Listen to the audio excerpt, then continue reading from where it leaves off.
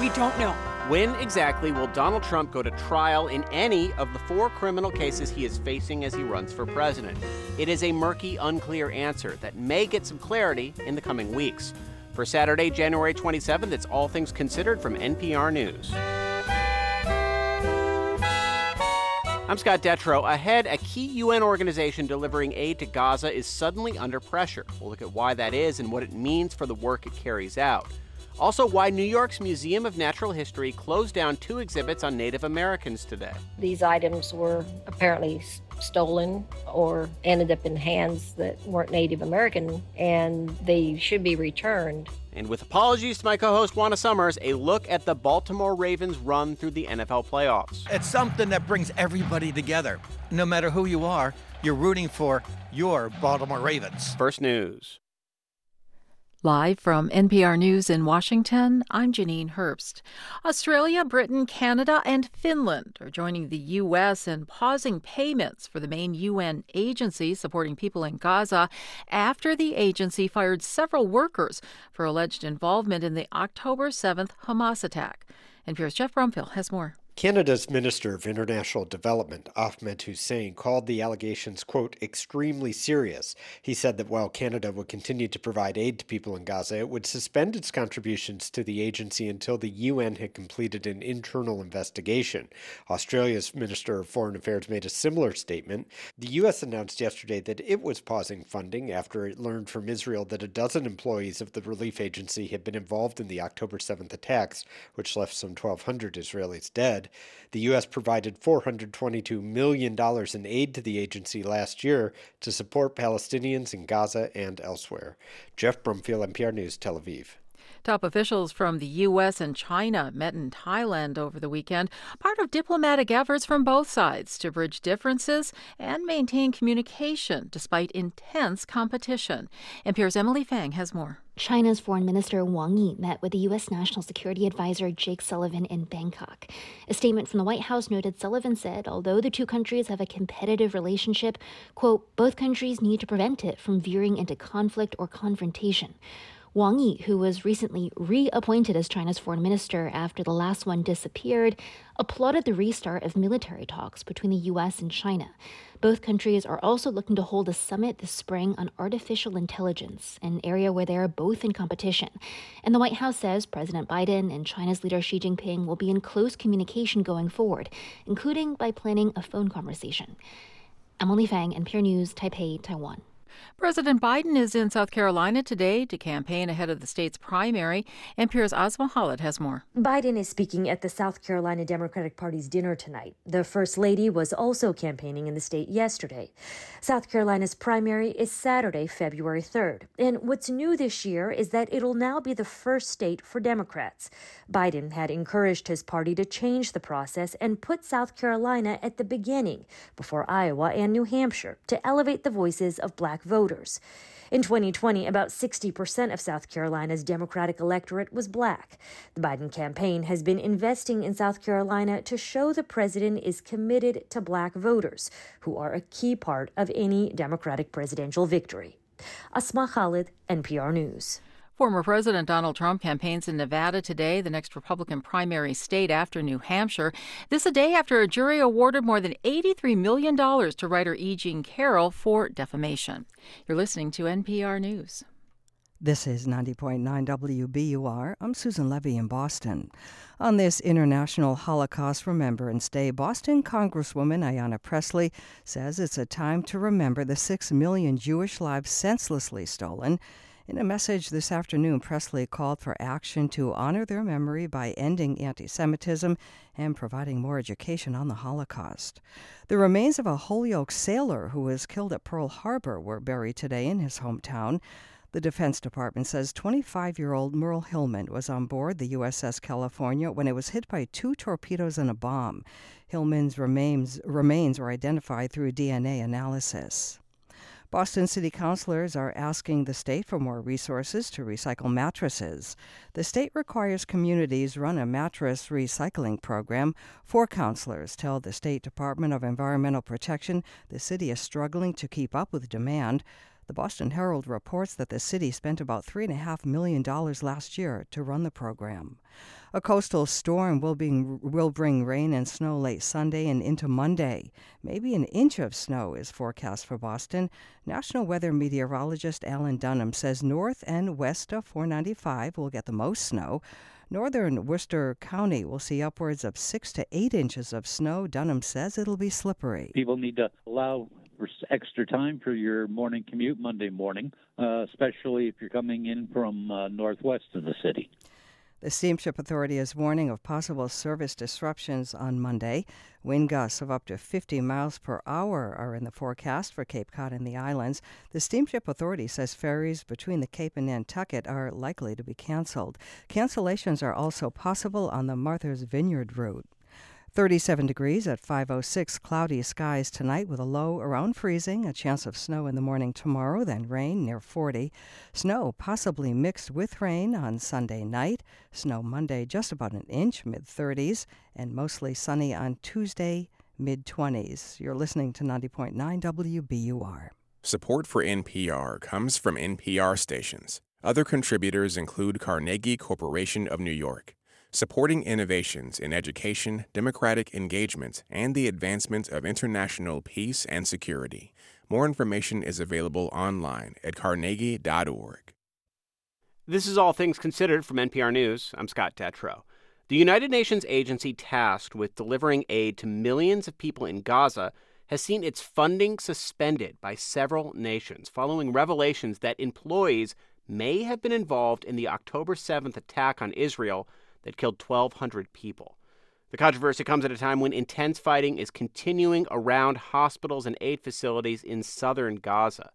Joining me to discuss the latest from Tel Aviv is NPR's Jeff Brumfield. Hey, Jeff. Hi, Scott. So this agency is among the most important entities operating in Gaza. Who has suspended their funding and why? This all began when Israeli authorities found evidence that United Nations employees had been involved in October 7th. In a statement to NPR, the Israeli military said its intelligence directorate had reviewed the events around October 7th, and as it did so, it found incriminating evidence that several of the agency's employees were involved in the massacre and that UN facilities were actually used for terrorist purposes. Now, the UN isn't providing further details for now, but Secretary General Antonio Guterres says he was horrified by the allegations. The employees were fired, and the UN has launched an investigation. The U.S. State Department says that 12 employees in total were involved, and it also said it was pausing funding to the agency in question while it looked into the allegations and the steps the UN was taking to address them. Today, Canada, Australia, the United Kingdom, and Italy were among the other countries that followed suit and paused their funding. Tell us more about this agency, though, the work it does, and why it is so central to helping Palestinians. Yeah, its name is a little bit of a mouthful. It's called the United Nations Relief and Works Agency for Palestine Refugees in the Near East. It was founded in 1949, and it runs schools, health clinics, and aid distribution sites throughout Gaza, the West Bank, Syria, Lebanon, and Jordan. Now, in Gaza, it has around 13,000 employees, many of whom are Palestinian. And it has really been on the front lines of this war. Its schools and warehouses have turned into shelters for well over 1 million Palestinians fleeing the fighting. These sites have repeatedly come under fire, and 152 of the agency's own employees have been killed since this all began. Okay, so what will happen now, though? So the agency has asked the UN's Office of Internal Oversight Services in New York to conduct an investigation. It's unclear how long that's going to take. And it's also unclear how long the agency can continue to operate with the funding it currently has. The U.S. is by far the largest funder, and its dollars matter a lot. Last year, it gave $422 million towards the agency's appeal to address the needs of Palestinians in Gaza, the West Bank, and beyond. The agency has been in a funding crisis on and off for years now. The war has put enormous strain on its employees. And obviously, if it can't function, that could spell disaster for hundreds of thousands of Palestinians trapped in Gaza, for who this has really been a lifeline, having this agency working for them. Yeah, and let's end broadening out and talking about those Palestinians for a moment, people stuck in Gaza. What is the situation for them at this moment? Yeah, things have really gone from, being very bad to being even worse. So Israel is conducting a big offensive in a city called Khan Yunis. It was home to a large UN shelter, 2 hospitals, and a Palestinian Red Crescent ambulance center, and all of these facilities have been paralyzed by the fighting. Our producer in Gaza, Anas Baba, has been speaking to people who fled the area, including Abdullah Tantish, whose father was struck by a stray bullet.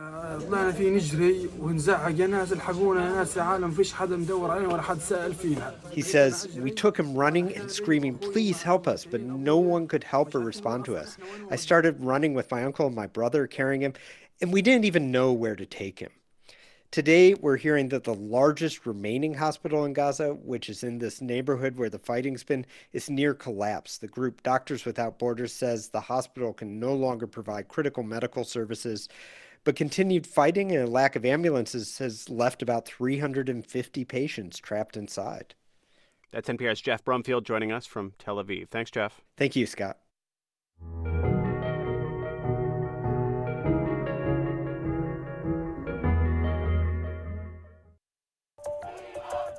It's time for Trump's trials.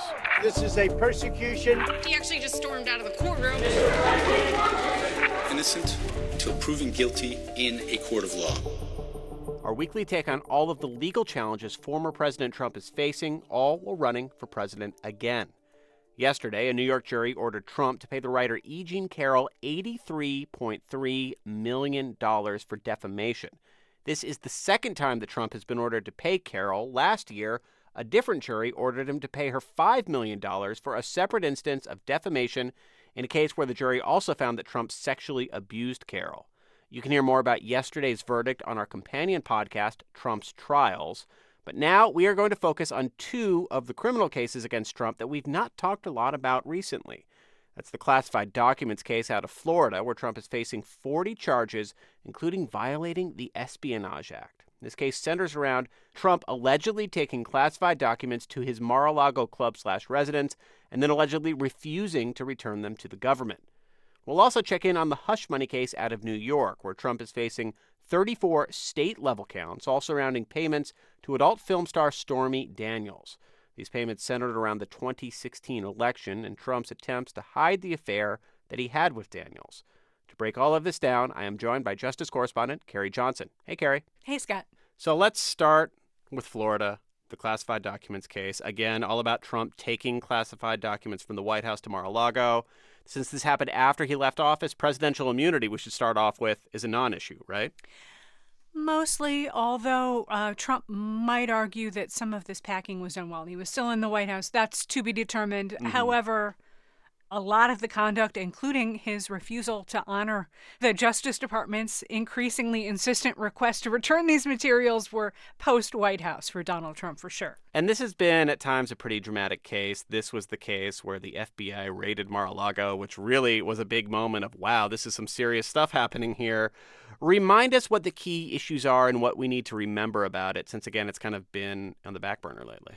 Sure. The Justice Department says that Trump had in his possession at Mar-a-Lago in really unsecured rooms like a ballroom and a bathroom and all kinds of other places in this resort, which is crawling with members of the public and guests and members, materials as sensitive as nuclear secrets and war plans. These are some of the highest level security documents the United States owns. And Donald Trump doesn't own them, the Justice Department says. The government does. And when the FBI asked repeatedly for the return of these materials, Trump and his lawyers gave some of them back. But finally, when the FBI raided Trump's Mar-a-Lago resort, it found a bunch of additional documents, including some in a desk drawer along with his personal passport. And, of course, you mentioned the picture of the documents in the bathroom, which was this instantly iconic image from one of the court filings. Absolutely. And, he's standing trial with 2 people. One, Walt Nauta, his valet, who's accompanied him all over the place on the campaign trail and even to other court hearings. And the second, Carlos de Oliveira. But interestingly here, the Justice Department does have a cooperator, another person who worked at Mar-a-Lago, who is apparently testifying about the refusal of Trump and others to give those papers back. What do we need to know about what's been happening in this case? in recent weeks? A lot's been happening in the court docket, but none of it is super interesting, I'm afraid to say. What's happening here is a huge push and pull over classified information. Mm-hmm. Donald Trump wants access to all this information. The Justice Department doesn't want to give him all the classified information. And the other point of debate is how much of the information will a jury potentially ever be able to see? This is a huge issue in all these national security cases. Defendants want to push the limits and try to prod the Justice Department into making material public that the intelligence community does not want to be made public. Yeah. And ultimately, the decider here is going to be Judge Eileen Cannon, and she set a series of briefings back and forth on this, and she's going to have a hearing in the case, I believe, March 1st. Any sense of the timing of when this trial could be? We don't know. Okay. It's supposed to start May 20th, but most everybody involved in the case on either side thinks that's going to slip because of all these fights about the classified material. So we don't know. We don't know. We don't know. All right, let's move to New York, where Trump is accused of falsifying business records to pay off adult film actress Stormy Daniels to keep quiet about their affair. This is the first of all of these charges. This was the moment when a former president was charged with crimes for the very first time. Carrie, is there anything new in this case? Yeah, these are felony violations, but paperwork violations. If Trump, who has pleaded not guilty, is ultimately convicted, he's unlikely to face any jail time. Let's just say that straight out. And no major new developments here, but we do expect a hearing in mid-February, February 15th, on whether this trial is going to happen in March or whether it's going to slip. And we know that District Attorney Alvin Bragg has said, hey, I'm happy to go second or third if one of these Justice Department special counsel cases goes first. That's cool. But we don't know for a fact that that trial's going to move yet. And as Bragg has said, that there's been a lot of political chatter of whether it politically makes sense for those who would like to see Trump convicted of some of these crimes to not have the seemingly more low-level hush money case go first, opposed to these big consequential cases about overturning an election. Yes, allegedly paying somebody off in the weeks before the 2016 election is not the same magnitude as fomenting violence at the United States Capitol. We could just put it that way. That's an accurate statement. I think you kind of already answered this question, but any general sense of timing for this trial? This might be the case to go first, but we don't know. And in the meantime, we're going to have a U.S. Supreme Court hearing in just a couple of weeks on yet another key question, whether or not Colorado has the right to kick Trump off the ballot because of the 14th Amendment, which bars insurrectionists from holding federal office. It's NPR's Carrie Johnson. Thanks so much. My pleasure.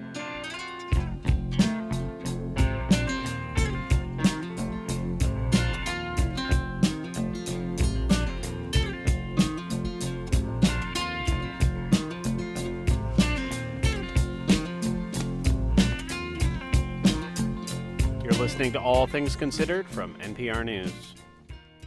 And you're listening on 90.9 WBUR. I'm Susan Levy. We're funded by you, our listeners, and by Boston Children's Museum. Feel the power of play with sock skating, fun activities in the Polar Playground, and over 20 exhibits to explore. BostonChildren'sMuseum.org. WBUR occasionally offers you the opportunity to win prizes in conjunction with our fundraising efforts.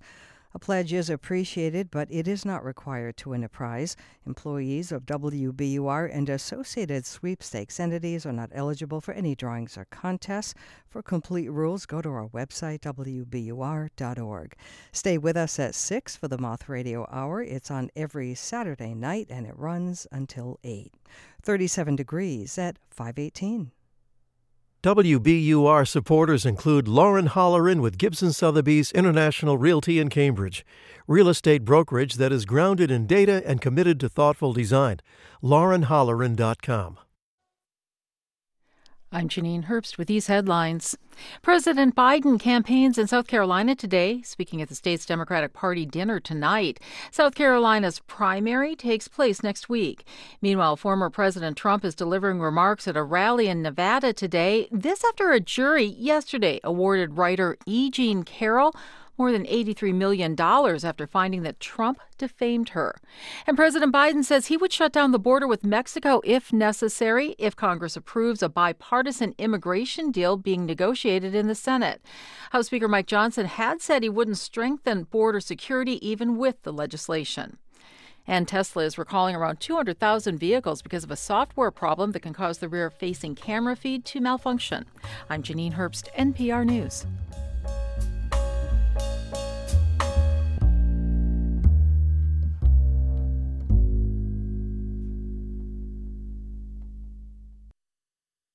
Support for NPR comes from this station and from Indeed, designed to be an end-to-end hiring solution for businesses of all sizes to attract, interview, and hire candidates all from a single platform. Learn more at Indeed.com/NPR. And from the Walton Family Foundation, working to create access to opportunity for people and communities by tackling tough social and environmental problems. More information is at waltonfamilyfoundation.org. And from the Doris Duke Foundation. From NPR News, this is All Things Considered. I'm Scott Detrow. 2 exhibit halls at the American Museum of Natural History in New York City just closed permanently today because of updated federal regulations. It's one of the most high-profile examples of museums across the country scurrying to cover display cases and take artifacts off of exhibit. But many are saying this is not a bad thing. NPR's Jennifer Vanasco joins me to talk about all of this. She was at the museum yesterday, hours before the halls closed. Hey, Jennifer. Hey, Scott. So let's start with this. What are these new regulations? Well, they're an update of the 1990 Native American Graves Protection and Repatriation Act. That took effect this month, and it basically says if human remains or ceremonial objects or funeral objects were taken from tribal lands or federal lands, they need to be returned. But of course, that is complicated. Museums have thousands of objects. An object I saw yesterday, a staff covered in otter skin. It was used for a ceremony, or say a medicine bag from a shaman. Maybe those were collected like 150 years ago. And back then, they didn't really care who an object belonged to, or some people I'm sure cared, but a lot of people didn't.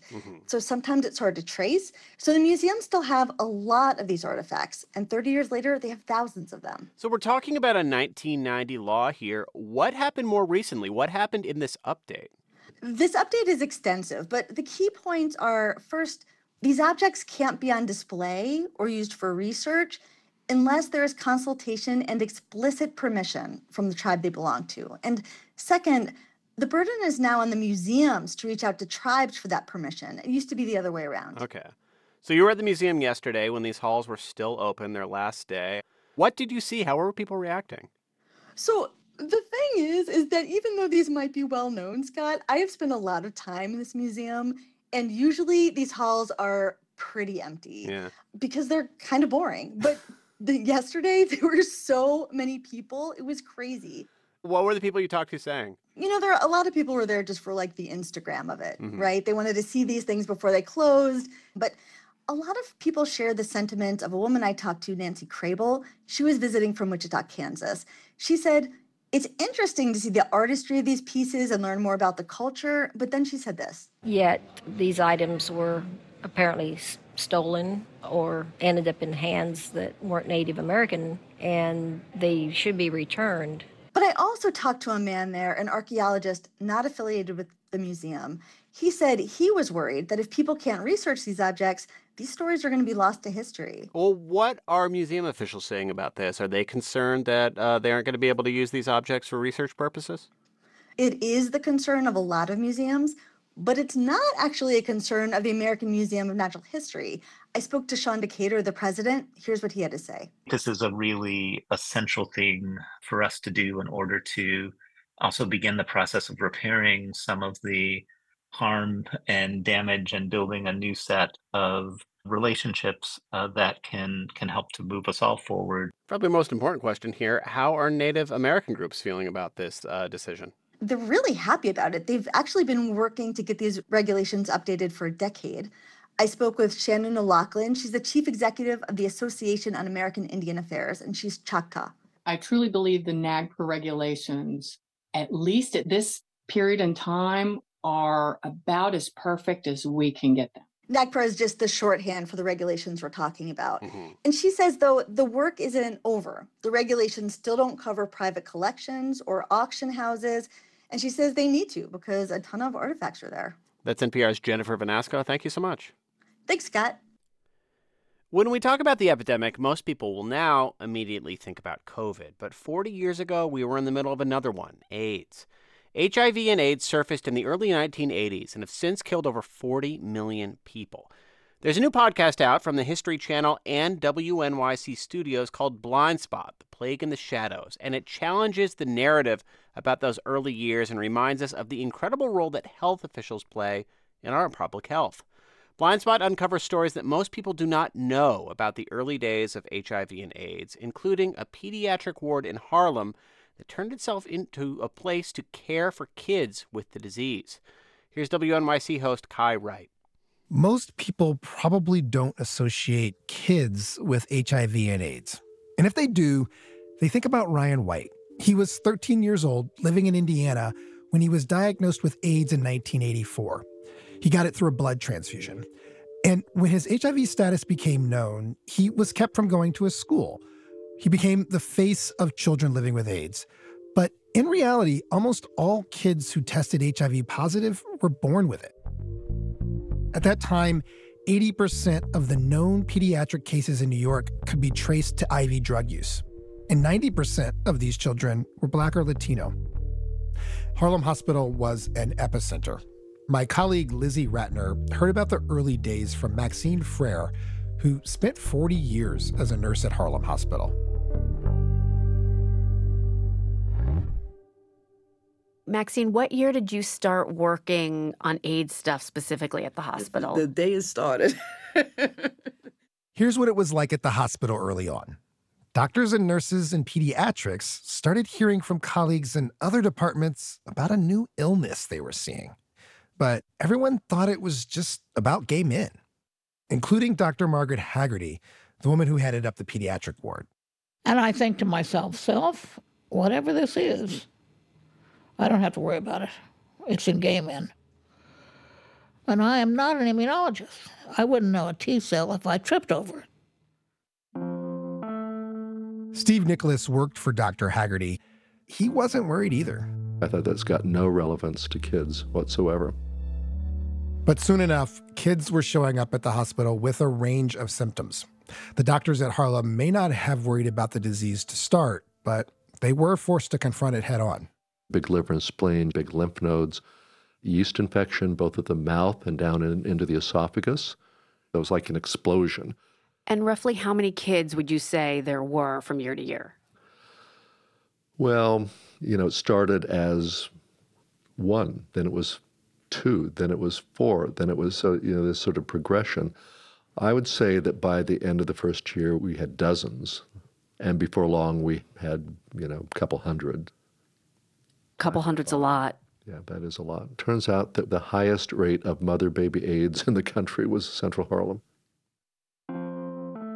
Back in those days, if a woman was HIV infected, she had a 1 in 3 chance of having a child who was HIV infected. Monica DeGrotto was another nurse on the ward. She worked with Nurse Maxine and Dr. Steve. So those were huge, horrible odds. This was long before we understood the science behind mother-to-child transmission, and long before we could take steps to prevent it. Many of the women were also drug users, and the combination of the drugs and the scary disease meant patients were not always treated well, even at Harlem Hospital. The ignorance of HIV, not just in the community, but professional people, was crazy. On the 17th floor, on the pediatric ward, Nurse Maxine says this ignorance meant people kept a certain distance. They didn't like to come in the room, so when they came to our ward, they knocked on the door. There's somebody looking for you. They wouldn't come in the room. But on other floors of the hospital, it got worse. I remember one particular mother who had a baby down on the 4th floor. So the second M was born, and the baby was like over there, and the mother was around the corner, around the bend, by herself, postpartum.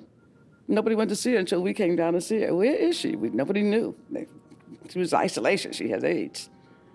the stigma of being, oh, she's a drug addict, she's anything. And so our families were really abused, neglected. I'll say neglected, not abused. But that's abuse, right? You have to remember the time. We were in the thick of the crack epidemic.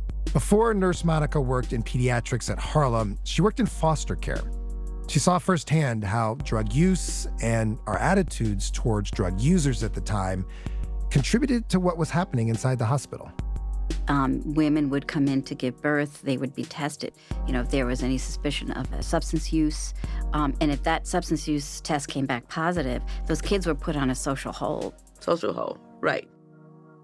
Especially today, this is a controversial term. Social hold meant kids were prevented from going home with their mothers. These were decisions made often without much thought given to their birth families. Kids were evaluated by a hospital social worker. What support did the kid need? Can the family provide it? And if the hospital was concerned, they'd mark the kid as a social hold and call child welfare to investigate. And oftentimes, just with the bureaucracy, these kids were stuck.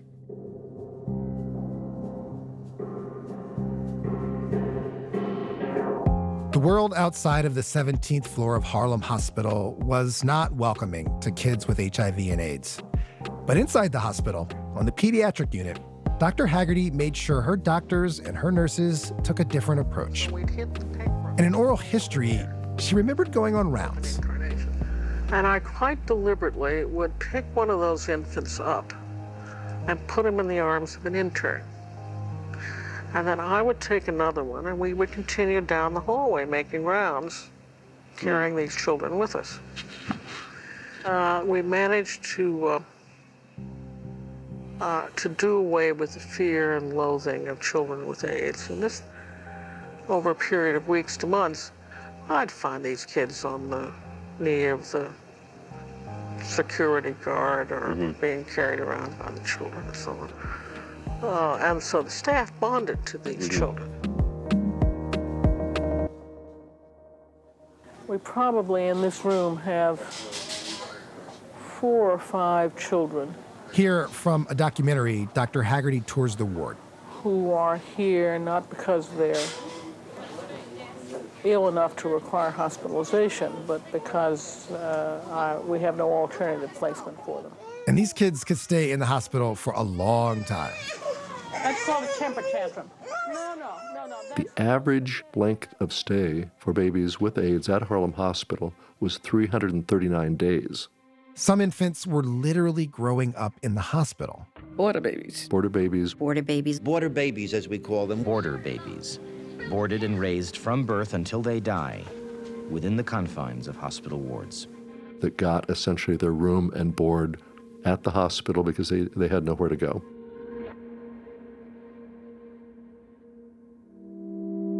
Well, I want to go back to those wards. Walk me through the ward.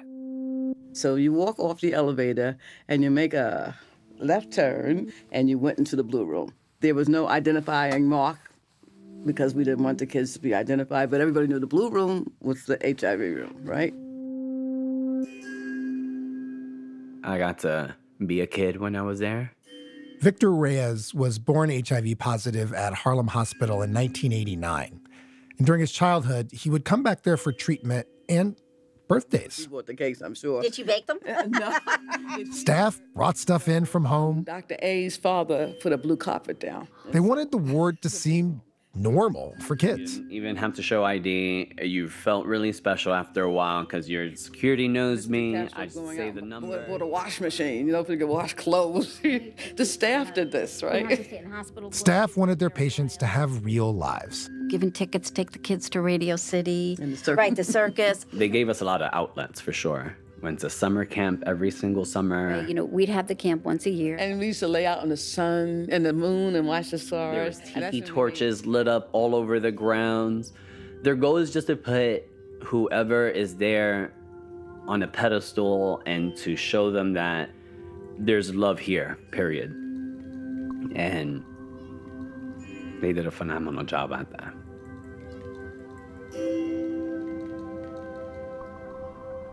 We were a family. And as in many families, there are specific stories that people don't want to forget. James was on our pride and joy. That's Maxine Frere, a nurse who spent more than 40 years at Harlem Hospital. To hear more about James and others, download Blind Spot, The Plague in the Shadows, wherever you get your podcasts. The new show comes from the History Channel and WNYC Studios.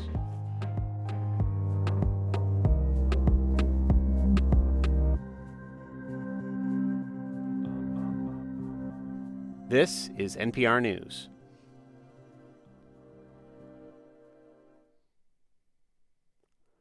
Today is International Holocaust Remembrance Day. It was created nearly 2 decades ago by the UN General Assembly to mark the anniversary of the liberation of Auschwitz. For many, this year, this day rings differently in the aftermath of the October 7th attacks. NPR religion correspondent Jason DeRose reports. Holocaust Museum, LA, traces the history of the genocide from its origins through liberation. This gallery is important because this is where we talk about 1933 to 1938. Beth Keane is the museum's CEO. I feel very lucky to have a photo of my grandfather as part of our core exhibit. She points to a small sepia picture of a group of little boys wearing prayer shawls and payas. And it looks like he's around 8 years old. He's in the front row on the far left. He survived and told stories about living in fear of death. One lesson Keane heard over and over from her grandparents was that it could happen again. And so Holocaust Remembrance Day and her life's work are in part for Keane about proving them wrong, especially this year following the October 7th massacre of more than 1,200 by Hamas terrorists. This day is an important reminder that the whole world needs to come together now more than ever to stand up and speak out against all forms of hate. It is not the Holocaust, but there are very clear connective threads that remind us of the Holocaust because of the experience of October 7th. A pogrom, really. For Richard Hirschout with the American Jewish Committee, those threads include Jews hiding in safe rooms, being shot, mutilated. The sort of evil that was perpetrated upon the Jewish people and millions of other innocents during the Holocaust is not a distant memory. Which is why, Hirschout says, Holocaust Remembrance Day is especially poignant this year. The day serves as a stark reminder for Rabbi Noah Farkas that the Holocaust rallying cry, "Never again," might have been spoken too soon. If I had to use a word to describe how we're feeling, it's disillusioned. Disillusioned that the world has so quickly turned from the horrors of the Hamas attack to fights on campuses about free speech or at city council meetings over votes to stand with Israel. Farkas heads the Jewish Federation of Greater Los Angeles. Starting on October 7th, we've come to the realization that the privilege that we thought we've built, at least here in America, is entirely conditional, and that privilege was completely stripped out from underneath us. He points to the dramatic rise in anti-Semitic instances. This current sorrow, Farkas says, echoes the ancient sorrow of a biblical prophet. I think of Ezekiel's metaphor of the valley of dry bones. Ezekiel sees his temple destroyed, wanders into the desert bereft, and comes upon a valley of death. Farkas says the lesson from Ezekiel this Holocaust Remembrance Day is not giving in to despair. Resurrection of the dead, literally or figuratively, begins with the resurrection of hope. Death and anti-Semitism don't circumscribe what it means to be a Jew, says Farkas. Rather, he defines his community by acts of loving kindness, by joy, and ultimately by life. Jason DeRose, NPR News, Los Angeles.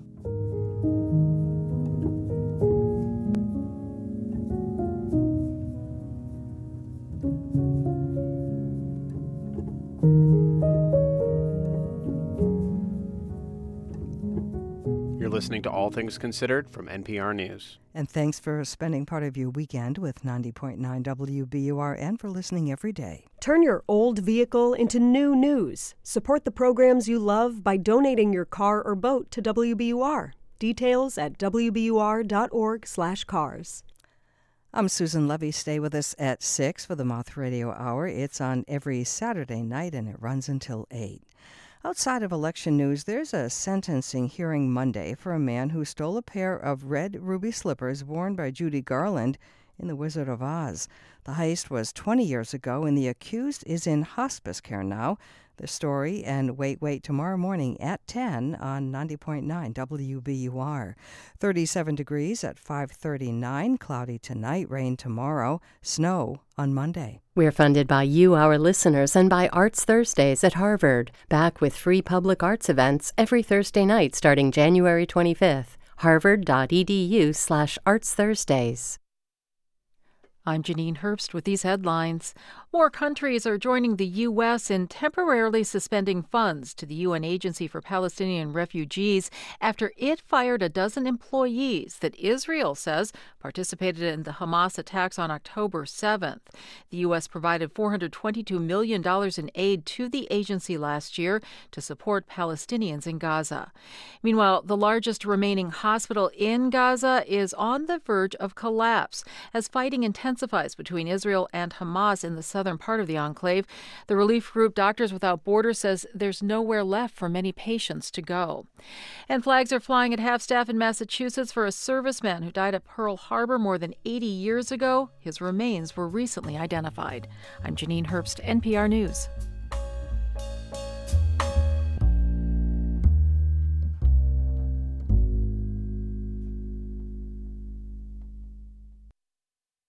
Support for NPR comes from this station and from Progressive Insurance with Snapshot, a personalized program that bases rates on safe driving habits.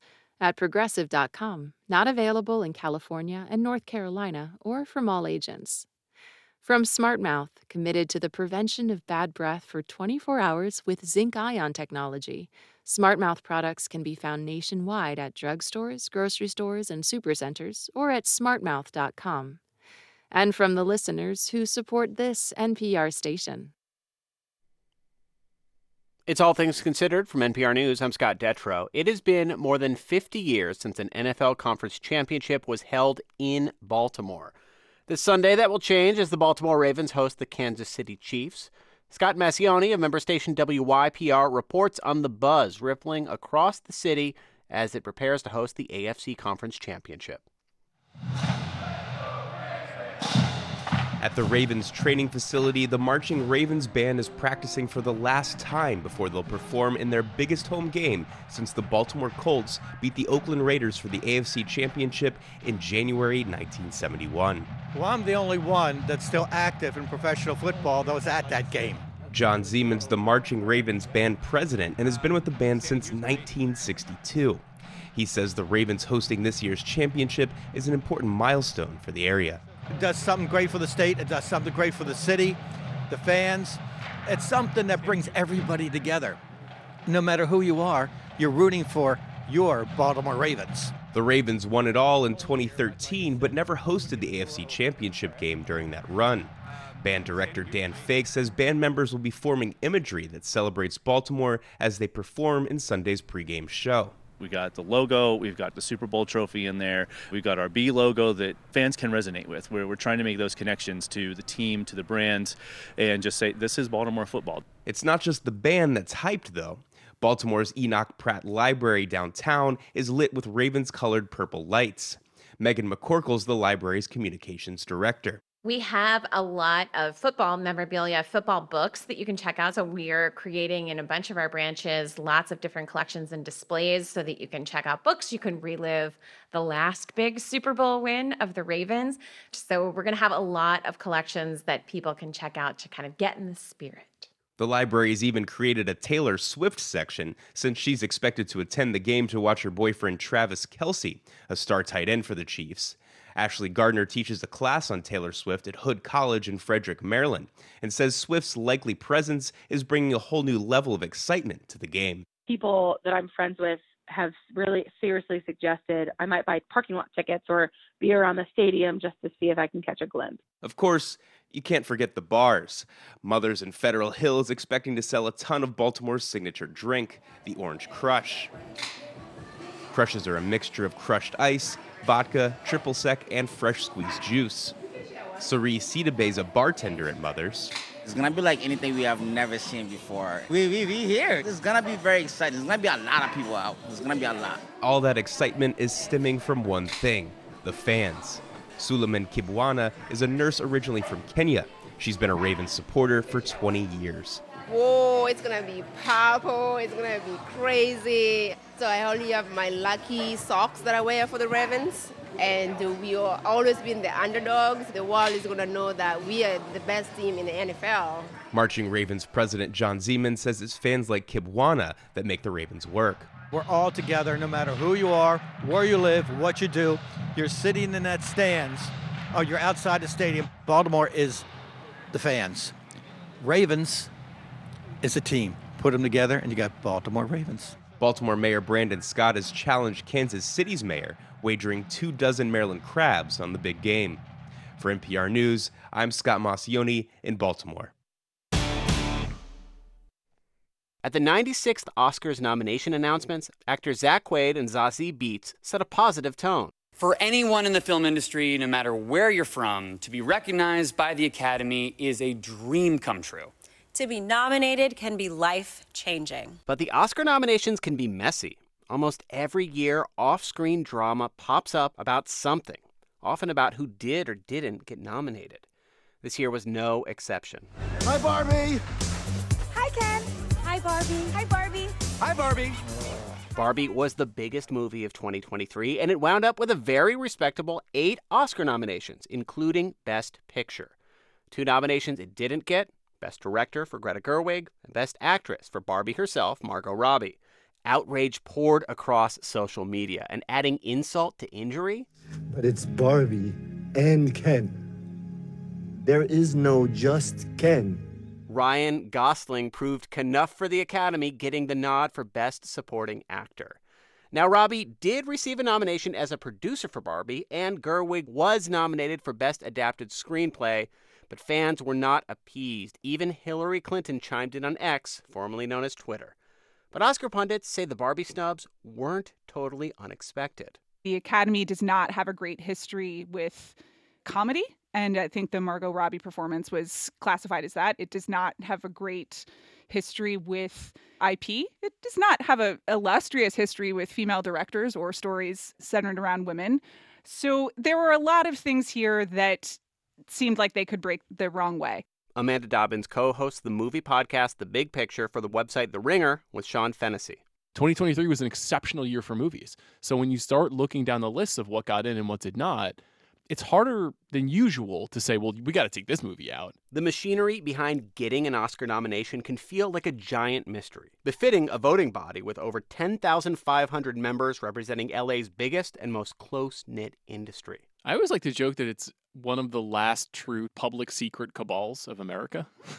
That we never see any voting results about anything ever. To find out what goes on behind the Oscars, I called Sean Fennessy and Amanda Dobbins. They co-host the Big Picture podcast for the website The Ringer, and they follow the intricacies of the Oscar campaigns year in and year out.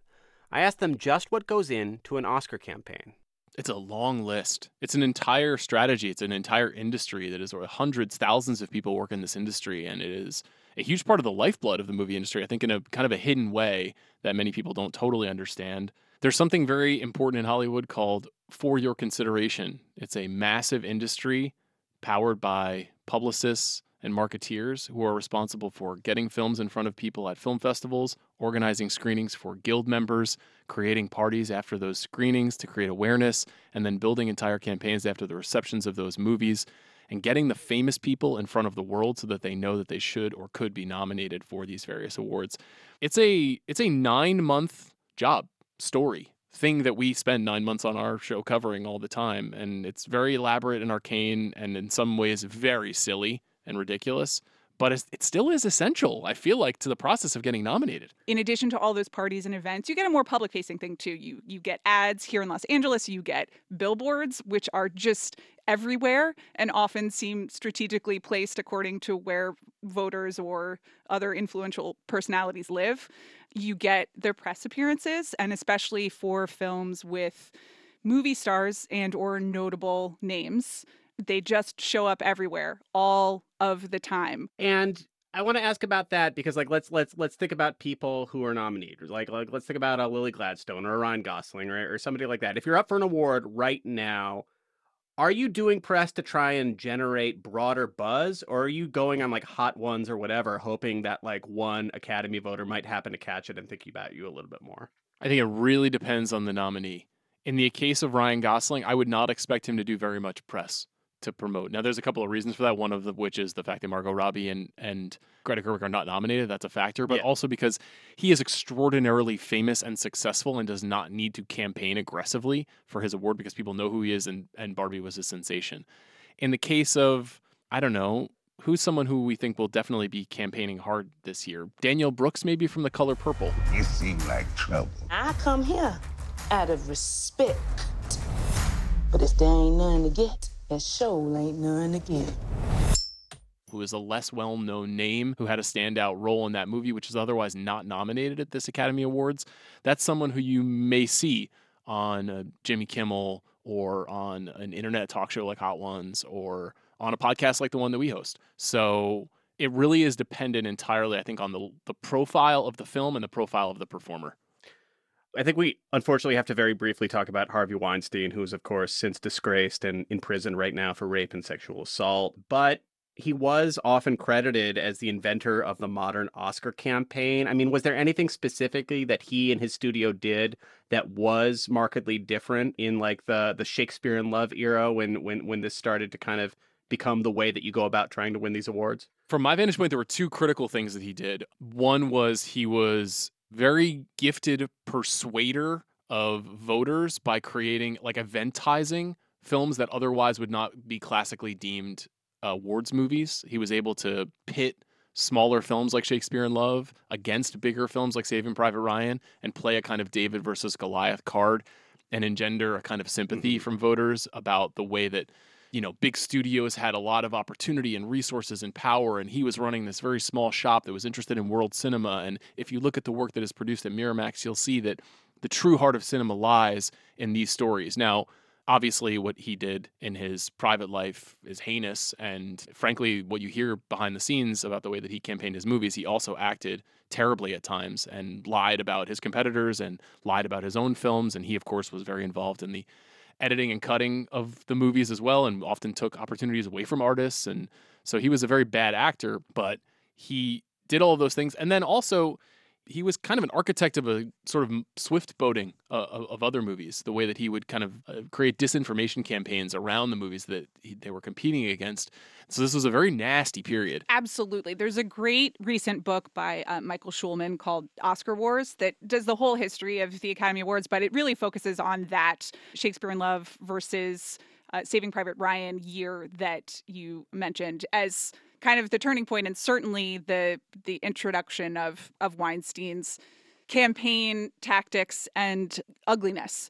And what I had forgotten was the extent to which that was even a narrative at the time. And it became also just a meta story about Weinstein and Miramax versus Spielberg and DreamWorks and influence on the press. And can you buy an Oscar, which was very much in the conversation in 1998, 1999. So he is certainly identified with that. And another funny thing is all of the different rule changes that the Academy institutes in response to things that Harvey Weinstein did. And they're like, well, no, actually, you can't have all of these people at a fancy dinner together with only Academy voters. It's just, and it's like a constant game of catch of, well, Harvey did this, and now we need to outrule it. We saw this last year with the campaign for To Leslie and the way that we heard about rules that were violated in an effort to support Andrea Riseborough's performance.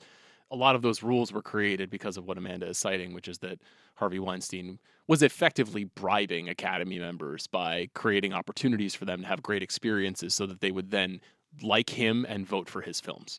Yeah, and this situation last year was this interesting moment where this was a low-budget film that it seemed like hardly anybody saw, but there was this very well-organized by a handful of people, grassroots, in quotes, campaign to get Andrea Riseborough a nomination, where you saw all these posts all of a sudden from famous people kind of arguing for her. She ends up getting nominated, and it just became an entire thing.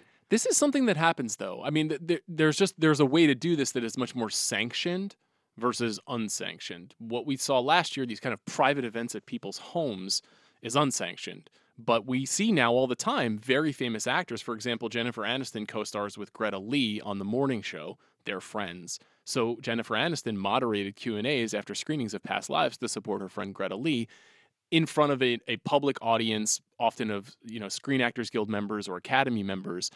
That's just within the bylaws. Now, if you step back 10 feet and say, why does the Academy Awards need bylaws? Fair question. It's a silly made-up award show. But it's because people like Harvey Weinstein insinuated themselves into the industry over time and stretched immensely to break those rules. There was something about the To Leslie affair that in the moment, I just thought, well, why hasn't anyone done this before? It was a little ingenious. And I say that as someone who just, again, I'm a millennial woman, so I follow Gwyneth Paltrow on Instagram. And I just watched it roll out over time. But that is the thing that is important to note. This is unverifiable, of course, but this has been happening since those rules were created. There are these parties and these get-togethers. This is an industry of friends. This is an industry of connectivity. So the difference is that now we have social media. So when you have a party, if someone accidentally takes a photo of a party supporting someone like Andrea Riseborough, it can find its way to the internet and then everyone can become aware of it. This no longer really can operate in the shadows in the way that it once did. So the Academy has to be more stringent in the way that they police these things. To end, is there anything else that you think is worth flagging about dark horses or about how the next few weeks will play off? Anything that can make somebody feel kind of smart and in the know if they want to, pass it off as their own observation? What's your dark horse?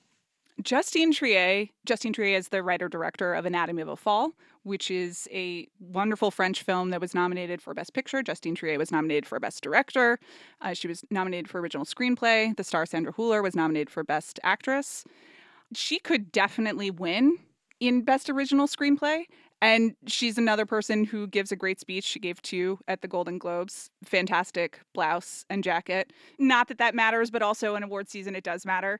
So if you haven't seen Anatomy of a Fall, I would check it out because I think there is sort of just a continuing groundswell of support for that movie. I don't know that it'll take home the big prize, but she might be on stage.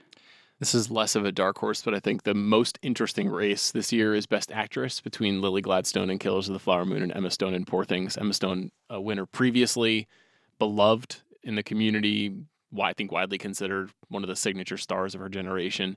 And Lily Gladstone, the first ever Native American actress from the United States to be nominated for Best Actress. Someone who I think is the emotional core of that movie, which is very widely appreciated and got 11 nominations. But it feels like a very tight race. So close watchers should watch closely. All right. And they can follow the latest in your podcast, The Big Picture, on The Ringer. That's Amanda Dobbins and Sean Fennessy, who co-host that podcast. Thanks so much for joining us. Thank you, Scott. Thanks for having us.